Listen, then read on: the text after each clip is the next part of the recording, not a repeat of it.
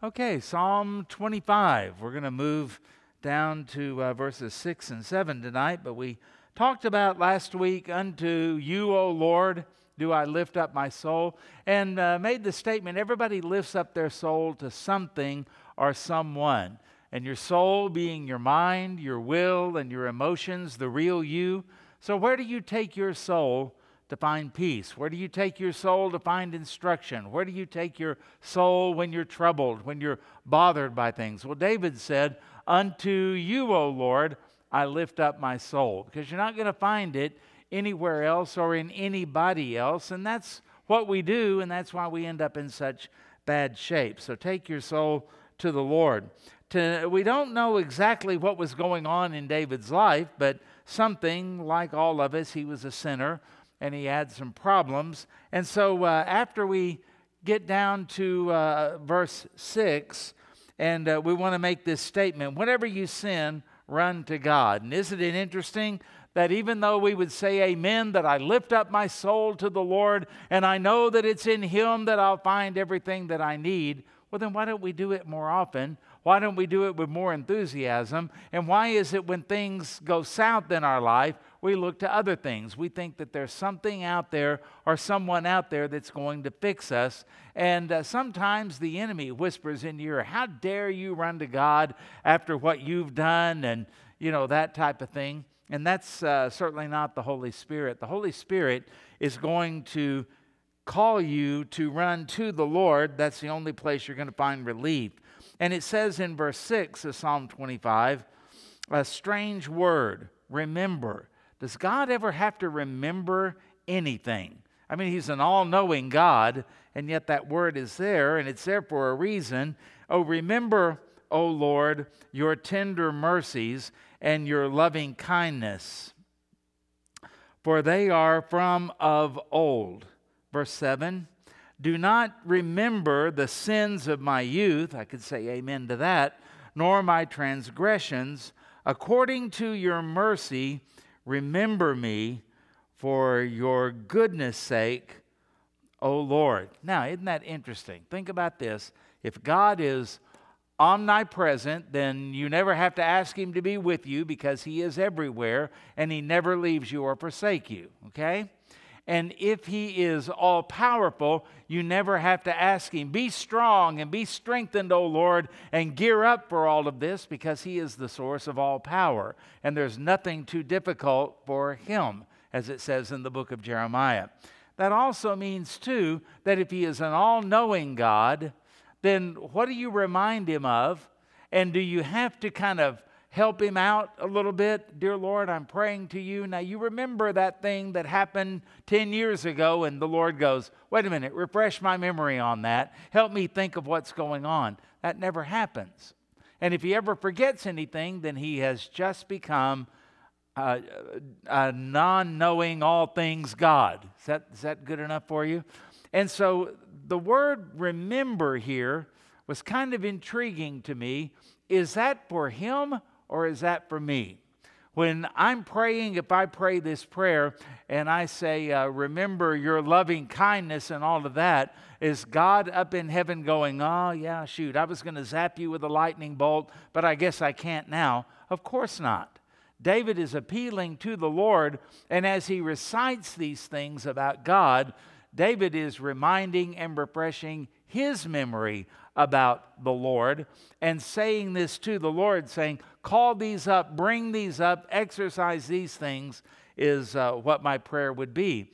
And so when we sin, do we feel like that God is just sitting there just waiting, just give me one good reason, one good reason, I'll send you to the moon? Or is God like the prodigal son's father, who was anticipating his return and ready to run and meet him and enthusiastic about forgiving? Now, I think sometimes if you read some things in the Old Testament, I've been reading through the minor prophets lately, and if you don't read that through the filter of the gospel and of Christ and all of that, it's depressing. And we look at that and we realize that our God has already paid for all of our sins through Jesus Christ, right? And then God wants to give us the benefit of that whenever He disciplines us, and whenever we confess our sins or agree with Him, we get the benefit of the forgiveness of Christ. When we continue on stubbornly our own way and we think that there's something or someone else that is going to bring us joy and peace and relief and all of that, maybe we look to money, maybe we look to a job, maybe we look to a new person that's come into our life or anything like that, it's always going to let us down. Okay?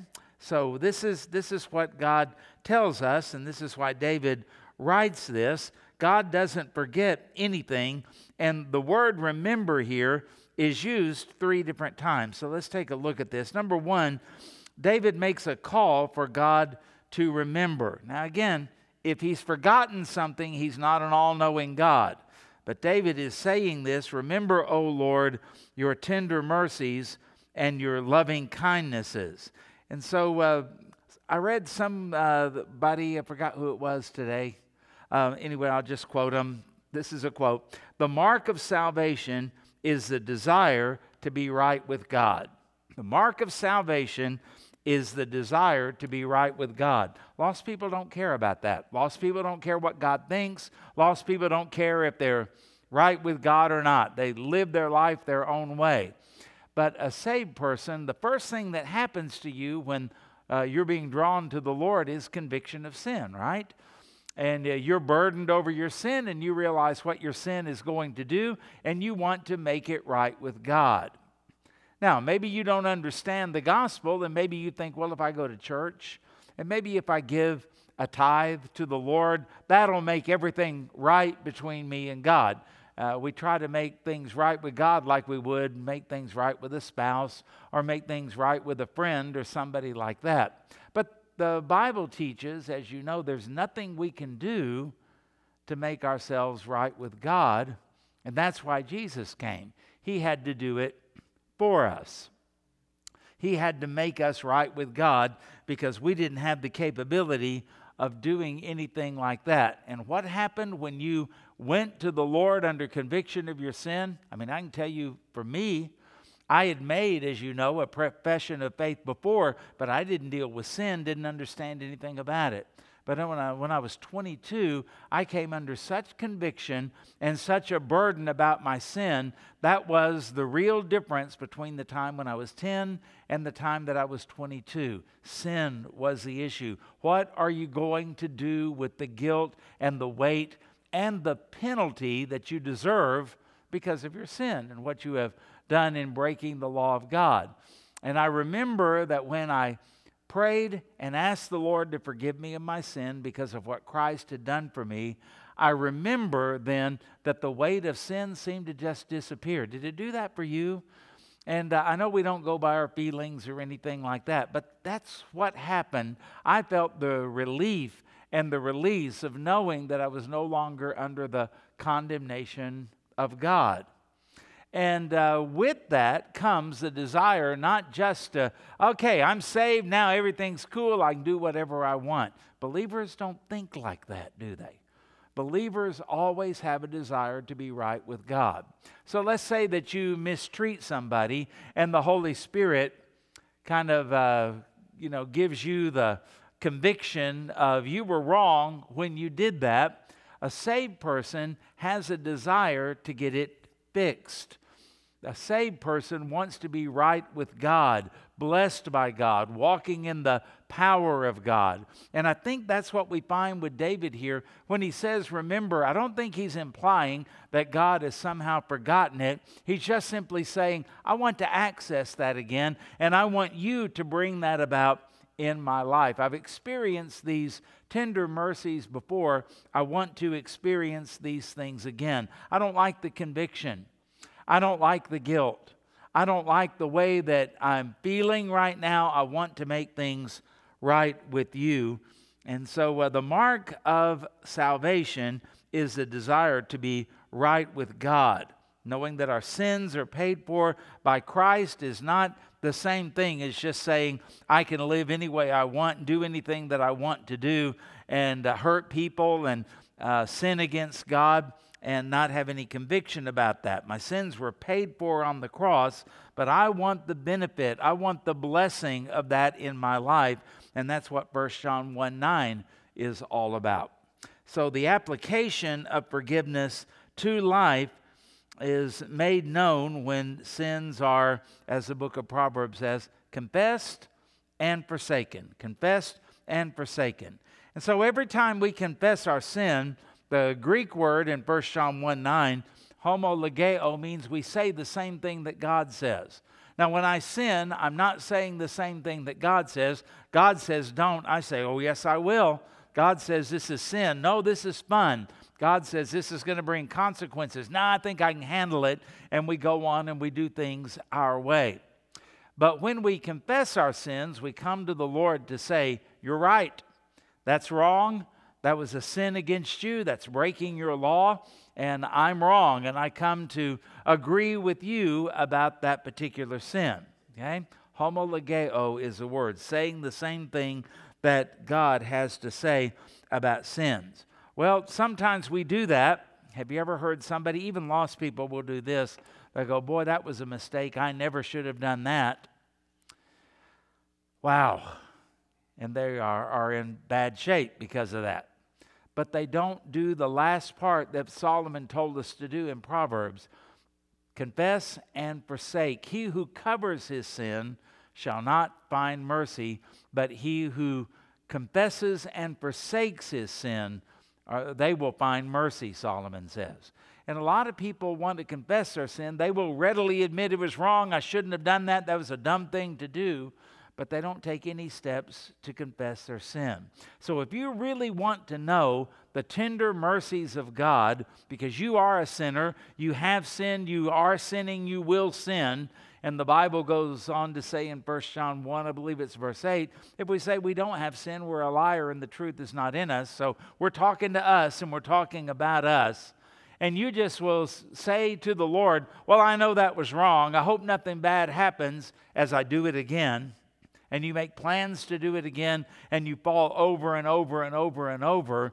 That's where the problem comes, confessing and forsaking the sin. And when we do that, we find that the Lord has compassion, He has mercy, tender mercies, loving kindness, words like that are used here. The word tender mercies, some translations, several translations, in fact, translated that compassion. Now, have you ever thought about the fact, here you are, you sin, and the Lord, what's His attitude toward that? Well, He hates the sin, but He loves you. He hates the sin. He'll go to war against the sin in your life, but He will be compassionate toward you. Have you ever thought about God as being compassionate toward a sinner like you and compassionate toward His children?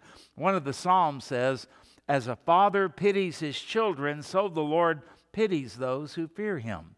And that's one of the characteristics we don't always find. Boy, He's going to be mad about this. Man, I'm going to get it for this.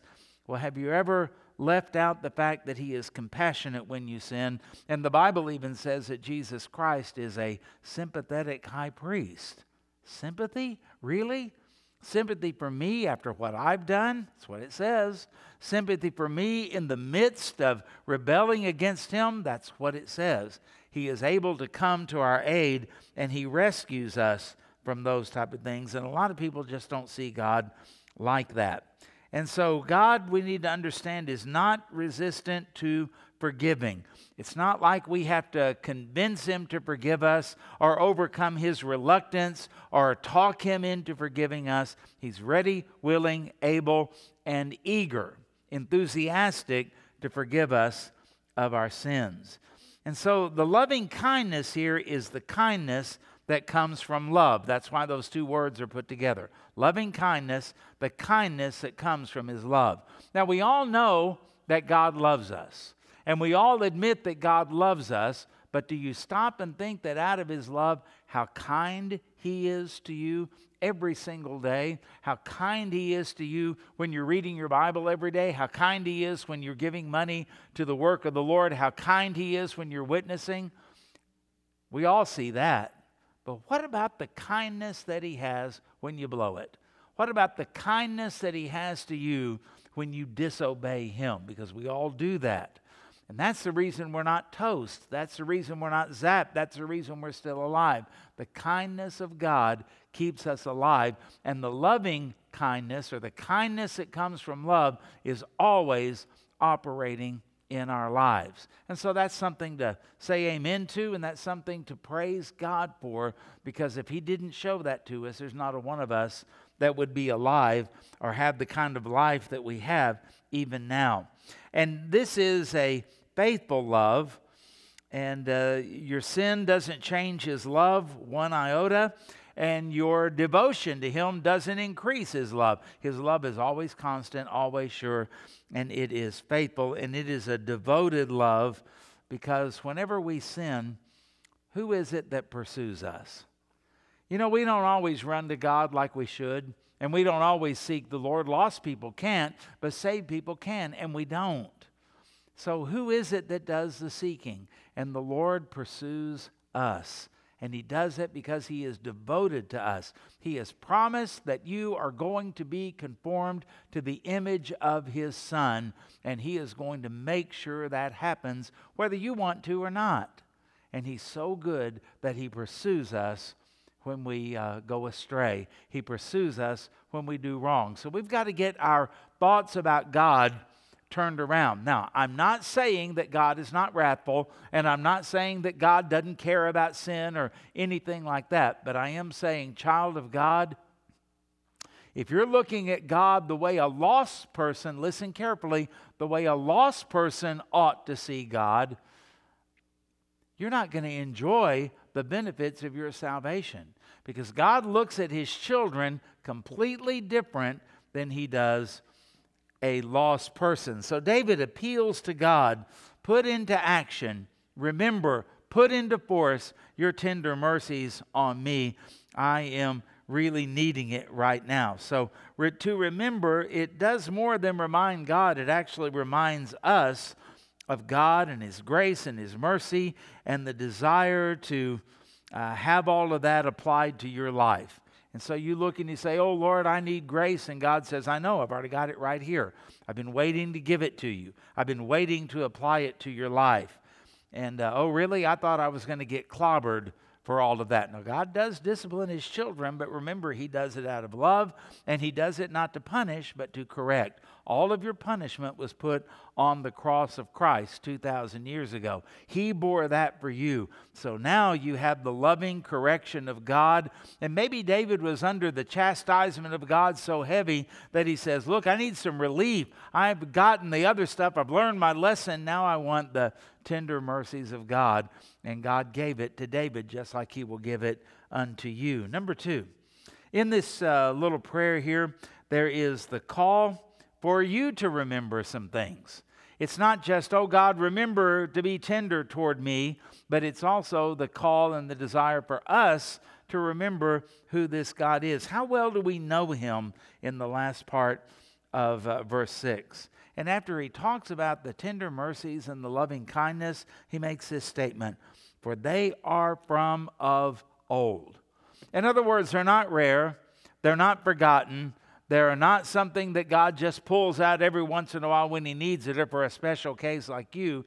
This is the way He always is. This is the same thing that Adam could testify. Loving kindness of God, yeah. When Adam ate of the fruit, God didn't kill him physically. And when Adam ate of the fruit, and when he covered himself with fig leaves and then hid himself from God, God didn't fold His arms and sit back and say, well, if that's the way you want it. God came after Adam. Adam, Adam, where art thou? Sounds better in King James, doesn't it? And isn't it interesting? You think God didn't know where Adam was? Of course He knew. You think when God said, did you eat of the tree that I told you not to eat of? And Adam said, yeah, I did. And God goes, oh, news to me. What are we going to do now? Of course He knew. He's an all-knowing, ever-present God. But how kind it was for Him to go after Adam when Adam was running from Him. And the same thing is true with His children today, that we who have been saved by the grace of God need to live and walk in the grace of God, so that whenever we stray, what happens if I don't come to the Lord? What happens if I don't get right with God? What happens if I don't confess? What happens if I don't forsake that sin? Well, the Lord, as a loving Father, He disciplines me. And one of the things you have to do to discipline a child is you have to be present to some degree, don't you? Nobody in Hong Kong just kind of says, that kid of mine back in Oklahoma did something wrong. It doesn't work like that, does it? There has to be the presence. And so how is it that you apply the, my dad used to say, the Board of Education to the seat of knowledge? You can't do that absentee. How is it that you talk and you correct and you lay down the law? With that, you've got to have some sort of presence with all of that. And that, think about this, when the Bible says the Lord chastens those He loves, that's because He is present in your life even when you're doing everything you can to run from Him, like a 2-year-old running from his mama. You're not going to get very far, and He's always going to be there, and He is doing it not because He's angry at you. He's doing it because He loves you, and He's doing it to correct you. And this is not something new. This is not just a New Testament thing. This is something that David said, this is the way it has been from old. This is the nature of God. This is the love of God. This is the mercy of God. This is the kindness of God. All of those things you read about over and over and over and over when you go to the Old Testament. Some people have the idea, they say that the God of the Old Testament is a different God than the God of the New Testament. No, He's not. He's been the way He is today from of old. He doesn't change. He doesn't need to change. And while He hates sin, He will deal with sin, He will discipline us for sin, but He treats us differently than He does the unsaved. I want you to think about something. Psalm 7:11. Does that ring a bell? God is a just judge, and God is angry with the wicked every day. So next time you witness to somebody, go up to them and say, hey, I just wanted to know how you're doing today. Can I tell you some really good news? What's the good news? God is really angry with you. You ever done that? We don't do that very often, do we? And we come across with the idea that God is kind of a namby-pamby being that, he's kind of upset, but He doesn't really do anything. That's not what the Bible says. And this is the one thing that lost people don't understand. God is not loving you and having a wonderful plan for your life. He's very angry about their sin. And then when you think about John chapter 3, verse 36, he who believes on the Son has everlasting life. Well, that's good news because that's us. But look at this next part of it. And he who does not believe the Son shall not see life, but, listen to this, look at lost people this way, the wrath of God abides on him. See, this is why the Bible tells us don't be envious of the wicked because they don't really have it made and they're not doing better than you because you've got the love and the grace of God on your life on your worst day, and they on their best day, the wrath of God abides upon them. It's just a matter of time until it is expressed if they don't get saved. And so we forget how God sees us. John 3, verse 18. He who believes on the Son, let me get this to the right place. My thumb hit the screen. I don't like touch screens sometimes. Well, where did it go? Excuse me, I will find it here. I've probably gone back too far and then try to turn the page and don't go far enough. But when you think about the Bible saying that the lost are condemned not later, but condemned already. And yet the Bible says about you, Romans 8:1, there is no condemnation. There is therefore now no condemnation to those who are in Christ Jesus. And I think sometimes we kind of get the idea that God is dealing with us the same way He deals with everybody else. But the truth of the matter is, you and I are different because we are the purchased possession of God, and He deals with us in a different manner. He deals with us as His children where he deals with the other ones as a judge.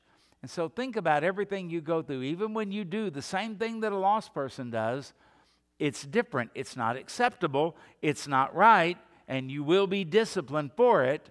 But you're disciplined in love. You're not disciplined in anger. You're disciplined by your Father who wants to correct you. You're not disciplined by a judge who could care less about the whole situation. So this is just amazing that we don't always see exactly who we are and where we are in the Lord Jesus Christ. We're not condemned, they are. We are living under the grace of God. They have the wrath of God abiding on them. And the Lord loves you every day with an everlasting love, the Bible says. And the Bible says He's angry with them every day. And that ought to make you happy. That ought to make you know that as an imperfect person, as a sinner, that God is going to deal with you different than He's going to deal with someone who doesn't know Him. This is what David is talking about, and that's nothing new. This is how God has been all the time and all along, as we saw with Adam and Eve, but it's no different with you. And God doesn't feel differently about you and go, yeah, well, you know, you've blown it and you've messed up, but boy, David now, boy, he was a great guy. God hated David's sin as much as He did yours. But here's the good news. Let's flip the coin over. God loves you and restores you every bit as much as He did David.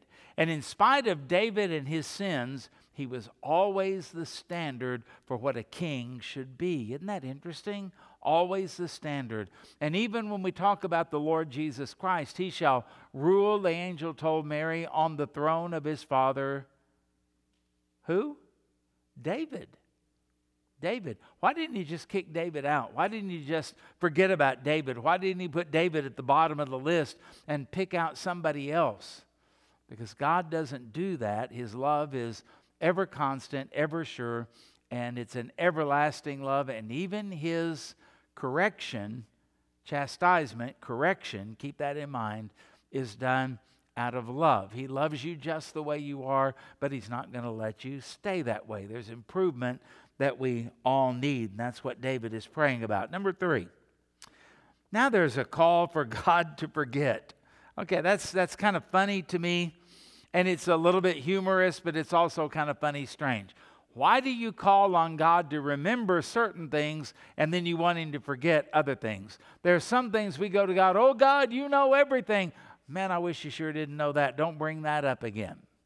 How does God deal with our sins whenever we as believers sin? Well, as you know, they are washed in the blood, put under the blood of the Lord Jesus Christ. So does God all of a sudden have spiritual amnesia and you come to Him and you say, oh Lord, I've done it again, and He goes, what are you talking about? I have no idea.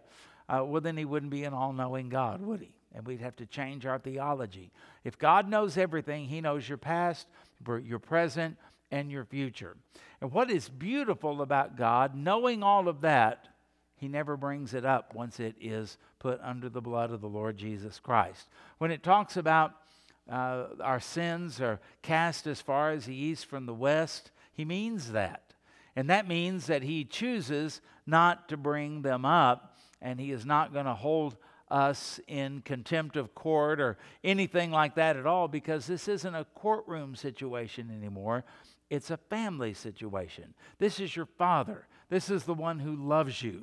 This is Jesus, your older brother, the one who died for you. This is the Holy Spirit, your comforter. And they want you to be right with God. It's not like God is sitting in heaven and just wait till He comes back, I'll clobber him. It's like what we see whenever the Apostle Peter, after he denied the Lord, whenever he's gone back out fishing and he sees the Lord on the bank, give Peter credit, he jumped in the water and got back to Jesus as fast as he could. But you notice Jesus isn't standing there with a whip. He's standing there saying, I made you breakfast. Jesus is ready to restore fellowship with the Apostle Peter. And I just find that such a wonderful and beautiful and loving thing, because I don't know that you could sin much worse than to deny the Lord 3 times. And to make it even worse, Jesus even warned him about it, didn't He?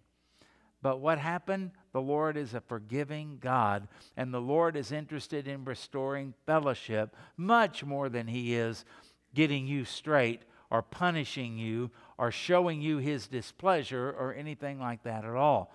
And this is what David is talking about here in verse 7. Do not remember the sins of my youth, nor my transgressions. And there are just some things we want to leave with God, and some things we would just rather never talk about again and not bring up anymore. And this is what David is praying for. I'm embarrassed by them. I'm hurt by them. I've hurt other people by them. I mean, I know this psalm is not written about his adultery with Bathsheba, but if it were, or if it was something similar, can you imagine all of the guilt that David would feel, and all the people that he hurt, and all of the people that were stumbled, who thought highly of David, but now not so much anymore, because he couldn't keep it a secret, could he? And yet he comes before the Lord and he said, Lord, don't bring that up anymore, and remember not the sins of my youth or my transgressions. And this is where he is praying here, that reminding us that we're all in that situation. Everybody in this room has a past. And we're all haunted by certain things, bad memories, things that we did that were wrong, or maybe you're haunted by things that maybe you should have done and you never got around to it. We all have those things. I do, you do, everybody you know does, and even David had that. And so while there are consequences, and while there is pain, and while there's regret, and while there is brokenness, think about this. God uses all of that to actually bring you closer to Him and to make you more like Him. Shepherds in the days in which David lived, and he would be very familiar with this, if they had a little lamb that kept straying, and the lamb wouldn't listen to the voice of the shepherd or learn his lesson or anything like that, it seems cruel, but they would take that little lamb and they would break its leg. Then the lamb couldn't walk. So you know what the shepherd would do? He would put the lamb up on his shoulders, and he would carry that lamb everywhere he would go. And that leg had to heal.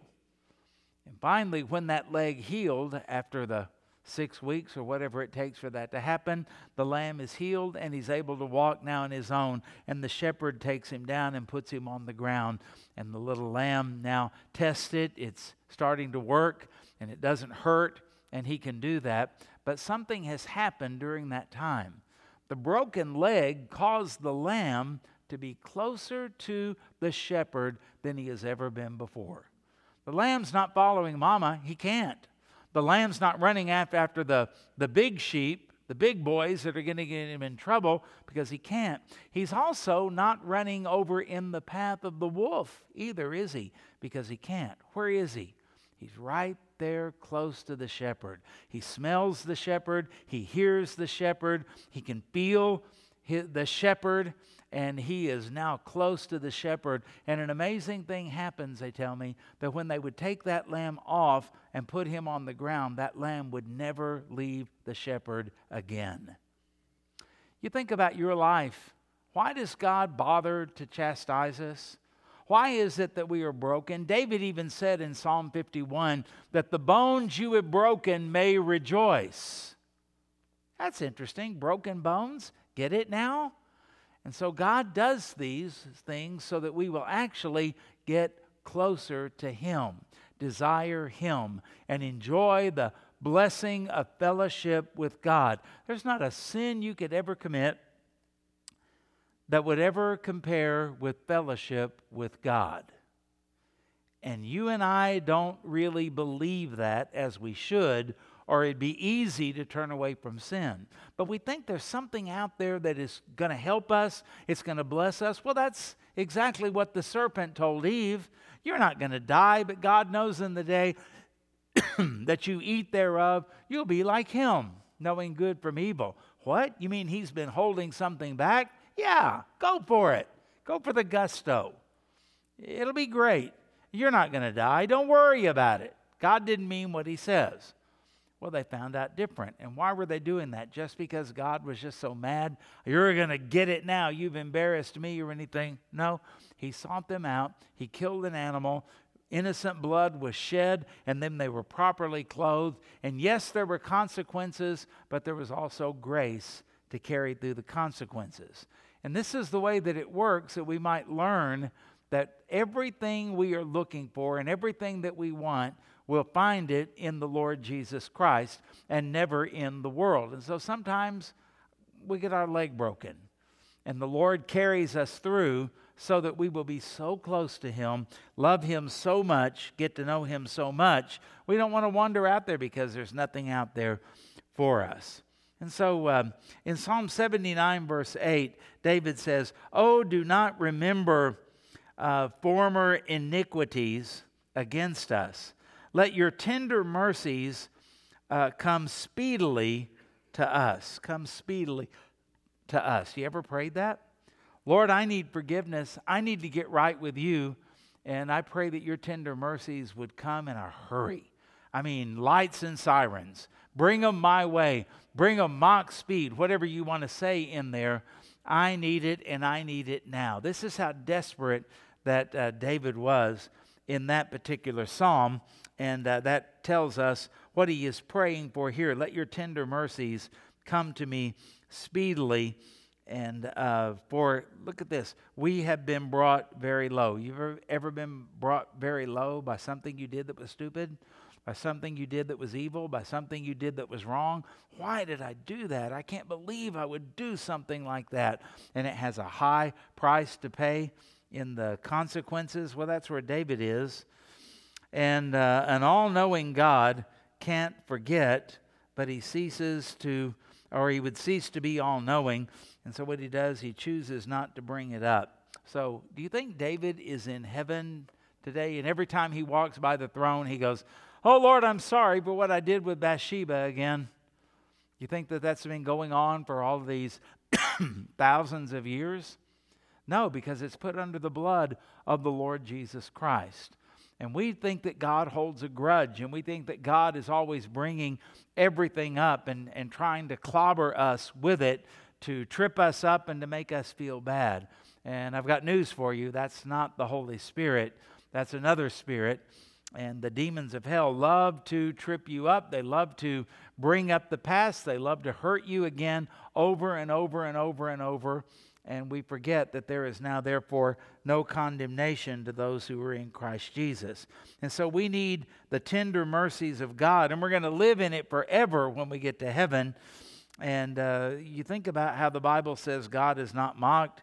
You reap what you sow. And when we think about that, we can be brought very low like David was. That's kind of a sign of depression. But I'd like for you, we're just about done here, to turn with me to the book of Romans. And the 8th chapter of Romans is one of the greatest chapters in the Bible. Will you turn there and look at verse 26, and let's just read it together and let's let it fill our souls. Romans chapter 8, verse 26.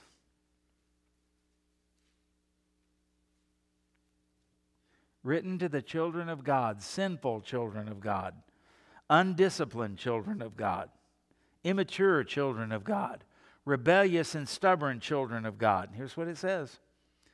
Likewise, the Spirit also helps in our weaknesses, for we do not know what we should pray for as we ought. But the Spirit Himself makes intercession for us with groanings which cannot be uttered. Now He who searches the hearts knows what the mind of the Spirit is, because He makes intercession for the saints according to the will of God. You don't know how to pray, but the Holy Spirit does. Now go down to verse 37. Okay? We'll skip a few verses. Yet in all these things we are more than conquerors through Him who loved us. For I am persuaded that neither death, nor life, nor angels, nor principalities, nor powers, nor things present, nor things to come, nor height, nor depth, and just in case he didn't cover it, nor any other created thing shall be able to separate us from the love of God, which is in Christ Jesus our Lord. What then shall we say to these things? If God is for us, did you hear that? if God is for us, who can be against us? Somebody ought to say amen to that, because you couldn't survive without that.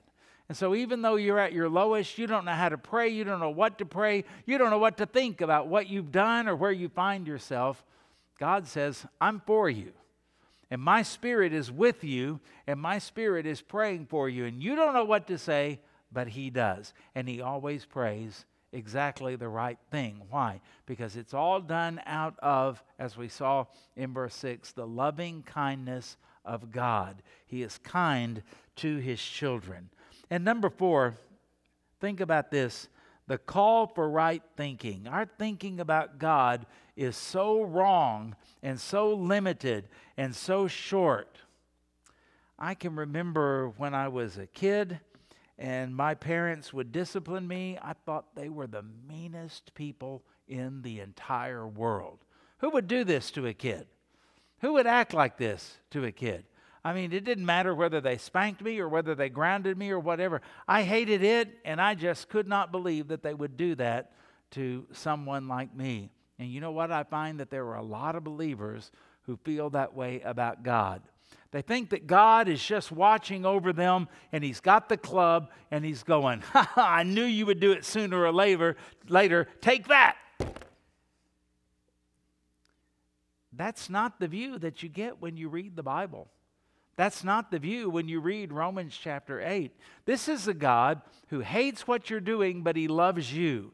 This is a God who will do whatever it takes to get you out of that so you can be right with Him and enjoy the blessings of a relationship with Him. He wants you to enjoy it. The Westminster Catechism says, what is the chief end of man? And the answer is, the chief end of man is to glorify God and enjoy Him forever. Are you enjoying God? Are you enjoying His blessings? Are you walking with Him? Do you understand that if God is for you, it doesn't matter what the world does, what the devil does, what the demons of hell do, or anybody else, it doesn't matter because God is for you, so who can be against you? And so David says at the last part of verse 7, according to your mercy, remember me. Now I like that. Because I've got some people that whenever they think of my name, they think of something bad, and they're not very merciful. They're angry, they're hurt, they're critical, they're mad, that type of thing. You probably have some people like that, or maybe not, I don't know. But when David says, according to your mercy, remember me, he's saying this, Lord, my prayer is that you would bring us to the place that whenever you think about me, it brings a smile. Whenever you think about me, it warms your heart. Whenever you think about me, it brings you joy and it brings you pleasure. And you notice that when David talks about this, he doesn't say, because I have done so good and because I'm such a good person, but he appeals once again, like he does all through all of this, to the mercy of God. Now, why do you need mercy? You need mercy because you messed up. You need mercy because you're in trouble. You need mercy because without the mercy, you're going to get it. And so David prays for, of course, the mercy of God. And we've got to think about that. When we think about God, do you think about Him being angry? Do you think about Him being just ready to clobber you? Do you think about Him pushing you away and holding you at a distance? Do you think about Him regretting maybe even that He even saved you? What did I even save them for? I can't believe I died for that scum and all of that. Is that the way the Bible presents God? David says, according to your mercy, remember me. And he's saying, remember me in a positive way. Now, see the mercy thing? It doesn't mean it's because some people are better than others. It's because we're all guilty before God. We're all in need of mercy. And he says, for goodness sake, O Lord. And think about that. The Lord wants to bless you because it's a good thing for Him to do for His children. And God hates sin, but deeply loves His children, as we said before. And we need to get it in our minds that the God who chastises us, the God who calls us to live holy, that when we blow it, He also is the God who is most eager to restore us, much more eager than you ever would be. And so when you remember that, then you think about the prodigal son, and the prodigal son's dad was out there waiting for him. And when he saw him, he ran to the son. and then put the robe on his back and the shoes on his feet. And so he's compassionate, merciful, and he is eager to forgive his children. And so you notice David said, don't remember my sin, but please remember me. I thought of that song we used to sing when I was a kid, do Lord, oh do remember me. And that's what David is saying here. Remember me, Lord. Pay attention to me. Work in my life and do it according to your loving kindness. Because if we were lost, then we would hope that God would maybe not notice us. You know, lost people like to do their sinning in the dark. They like to do it in a certain place at a certain time where nobody's going to see. And it's not just the cops they're afraid of. They do it, they love darkness rather than light because they don't want God to see it. You know what they're going to find out the hard way? He saw. He was aware of everything that was going on. Did you notice here David wasn't hiding from God? He was actually calling attention to God. Oh Lord, in loving kindness, remember me. Pay attention to me. Look to me. Why? Because God's people understand that God is willing and able and eager to forgive our lives and our sin whenever it comes our way. And so I think that it's easy for us to kind of go, well, then I can do anything I want if he's like that. Well, that would just prove that you have a fake religion. Isaiah 29:18 says, therefore the Lord said, inasmuch as these people draw near to me with their mouths and honor me with their lips, but have removed their hearts far from me. That's not a good thing. And God is not saying play a game. God is not saying look good in front of everybody else. God is saying be sincere when you do this. I'm more willing to forgive you than you could ever imagine. And so as saved people, we still sin, but we run in a different direction. We run to God, not away from God. And we understand God is compassionate. God is merciful. And we think about like James chapter 4, verse 8. Draw near to God, and he will draw near to you. That's a great promise. That's a great promise. Hebrews 10:22.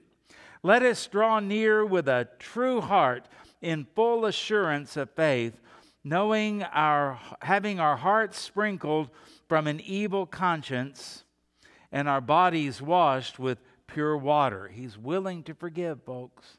Psalm 73, verse 28. But it is good for me to draw near to the Lord. I have put my trust in the Lord God, that I may declare all your works. You know why God wants to forgive you so much? And God wants you to know his forgiveness? So you'll tell other people about him. What do you think the world thinks about God? All kinds of crazy, mixed up, inappropriate kind of stuff. Some of them absolutely hate God. Some of them think God is just doesn't really matter, no big deal. Some say he doesn't even exist. And God lets us go through what we go through, hard times, sinful times, and then he forgives us and then he restores us so that we have a message to talk to our lost friends and neighbors and loved ones and family members. I've been in the valley. God brought me out, and he forgives sinners like us. Praise his holy name. There are a lot of people that look at your life and say, well, yeah, if I had a charmed life like you, I would probably serve God too. So God puts us through the ringer so we grow and so that we are corrected, and so we can also say to lost sinners, let me tell you something, and let me tell you about God, and let me introduce you to the God that I serve. So whatever you're going through right now, whatever you are going to go through in the future, it's not out of love. God is doing it to forgive you. God is doing it because he loves you. And God is allowing it to happen because he's going to make you a better witness than you have ever been before, and more pleasing to him than you've ever been before, because David said that's just the way he is. And he has always been that way, and he doesn't change a thing, because there's no need to change perfection, and God is a perfect God, and he deals with you in a perfect way every single time. Let's pray. Father, we are so much like little children. We think if things don't go our way, that somehow you hate us. We think that if things don't go our way, you're not being faithful to us, and yet nothing could be farther from the truth. And so like David, we pray, when you look to us, remember your loving kindness. Remember your love and your devotion to us. Remember, Lord, how you promised that you would deal with us with kindness because you have love for us. And forgive us when we don't really see it that way, or we downplay all of that as though the wrath of God is a big deal, but the compassion of God is not. No, they're both a big deal. Help us not to overlook one in favor of the other. Help us to truly rest in you and to tell that story to others. God forgives sinners, and he is eager to forgive sinners. How do I know that? Because he has forgiven me. Thank you that you are a friend of sinners like us. And thank you, Lord, for the wonderful day that's going to happen, I believe soon, when we go to heaven and we don't have to worry about this anymore because you're going to make us perfect like Christ. But until then, may we run to you every time we sin, willingly, happily, joyfully, and quickly. For it's in Jesus' name we pray. Amen.